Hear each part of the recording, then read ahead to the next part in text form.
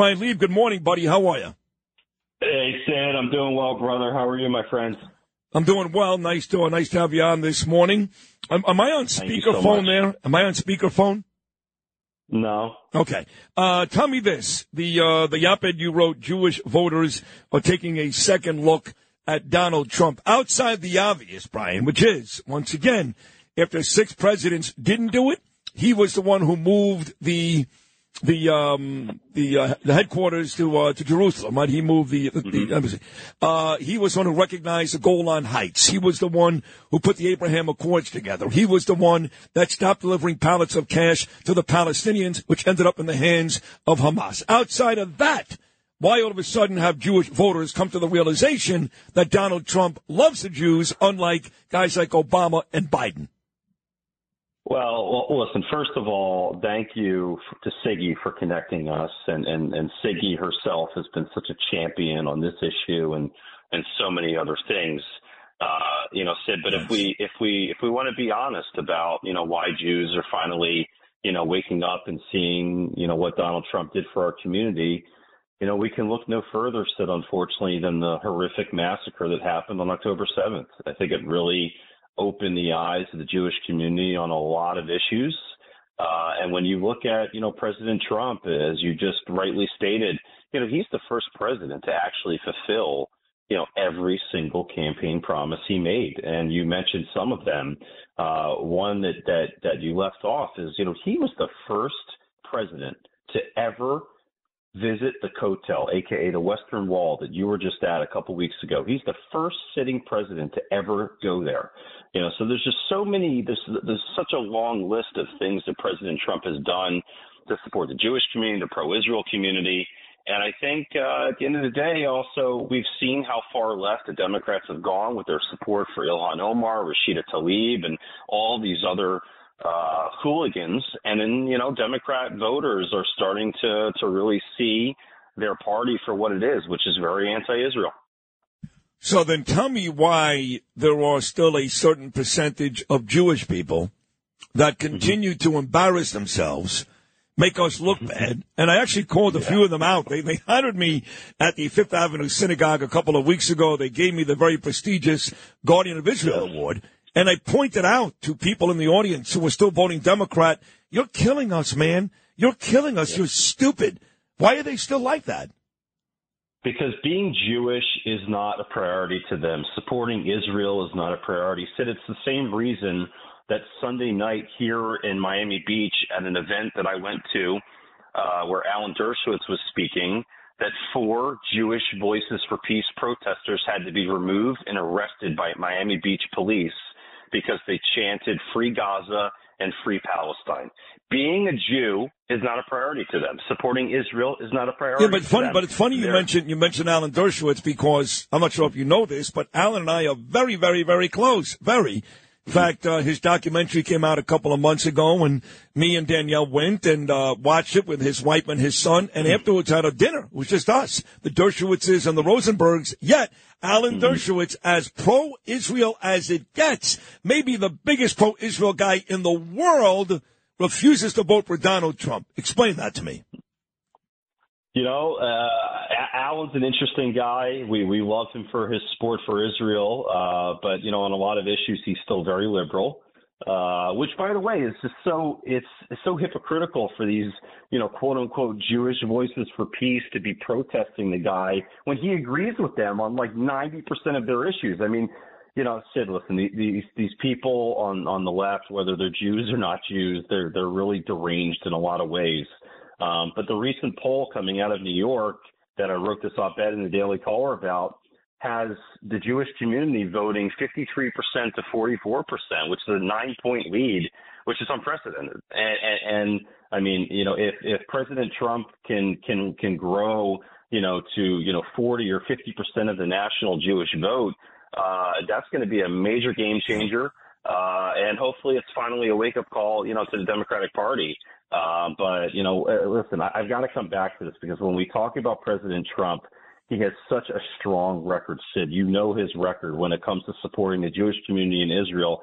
And it's all about promises made and promises kept. And the most recent campaign promise that he made, and I know you and I see eye to eye on this 100%, is he promised that he's going to deport any non-citizens that have been taken to the streets since October 7th to support Hamas. He's promised to deport every single one of them.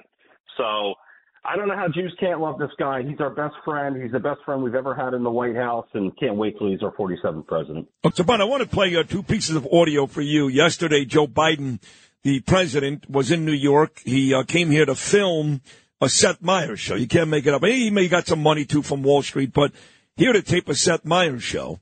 And he's having ice cream. This is true. He's eating his ice cream like a child with Anthony Blinken and all these other retards. And they're in some ice cream shop in New York. And he starts talking about Israel while he's eating ice cream like it's no big deal. Here's what he had to say. At least my national security advisor tells me that we're close. We're close. We're not done yet. And my hope is by next Monday we'll have a ceasefire. All right. So he says that the ceasefire may be coming as early as next Monday. Now, that was not from the Seth Meyers show. On the Seth Meyers show, he talked about how he spoke to the Israelis, and with Ramadan coming up, Israel has agreed during this very big Muslim holiday to kind of lay off during Ramadan. But here's what's interesting, Brian. I've got a friend named Alex Trayman, and he runs a JNS.org organization in Jerusalem, in Israel. That is the best. You know, Alex, great guy. That's the best source for news in Israel. And unprovoked last week, remember, Biden said last night, Ramadan, holy time, Israel, they're gonna lay back. Here's what Alex Trayman told me last week, unprovoked, about the upcoming holiday of Ramadan. Specifically now, as we get towards the Muslim holy month of Ramadan, which is going to begin on March 10th, you know, this holy month is a month that's holy for killing Jews traditionally, and we've seen it many times that in Ramadan the amount of terrorism just goes up and up. And why is that? In part because, you know, Muslims go into the mosques, and if you hear what the imams are saying in the mosques, they are spewing, you know, virulent anti-Semitism in all of these mosques, and people go out motivated, and they're fasting during the day, and they get angry, and this could happen. This could happen. The other thing which can make so that's it. worse. So thank you. So here's what we're talking about. Who are the Palestinians really? What are the Muslims feeling like really, even on a high holiday, the month of Ramadan? He claims, Trayman, they're out to kill Jews, and yet this idiot president, Brian Lieb, is still talking about a two-state solution.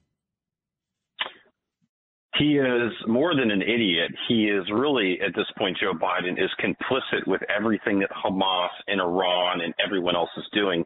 I mean, how stupid is he to be talking about a ceasefire when literally 30 minutes ago, Sid, Hezbollah just launched like 50 rockets into Israel? There's not going to be a ceasefire with terrorists. Terrorists don't want a ceasefire. Terrorists want dead Jews. That's what terrorists want. And by the way, you were just in Israel. I was just in Israel. We talked to a lot of people, both on the left and the right, and the left, for the first time in decades, finally understands that they can't have a ceasefire. There can't be any kind of a two-state solution with terrorists. So, you know, it's interesting. The Israeli people seem to know what's best for them, but for some reason, Joe Biden and his complicit administration seems to think they know best. Why is that? Is that because they're so concerned with making sure the mullahs in Tehran are taken care of? They don't want to offend our biggest adversary. I mean, these people, they're just the Biden people. They're just on a different planet. No, you're right. I mean, it's about appeasing Iran. It's about not losing the vote in states like Michigan and Minnesota when it comes election day against Donald Trump. It's about everything but the Jewish people. And look, I sat down with Rachel Goldberg for 30 minutes. She's been on the show 3 times already. But I sat down with her in Jerusalem for 30 minutes. And I cried. My heart breaks for her son, Hirsch. But I'll say it again at the risk of sounding insensitive. I want Hirsch home. I want every hostage home. But if you're Bibi Netanyahu, you cannot make military decisions for millions and the future of this country based on 80 people. Yes, it would be great to get the hostages home and win the war at the same time. but it's becoming almost impossible because of what Hamas and the Palestinians do with these people. You got to keep your focus on the ball. We need to win the war.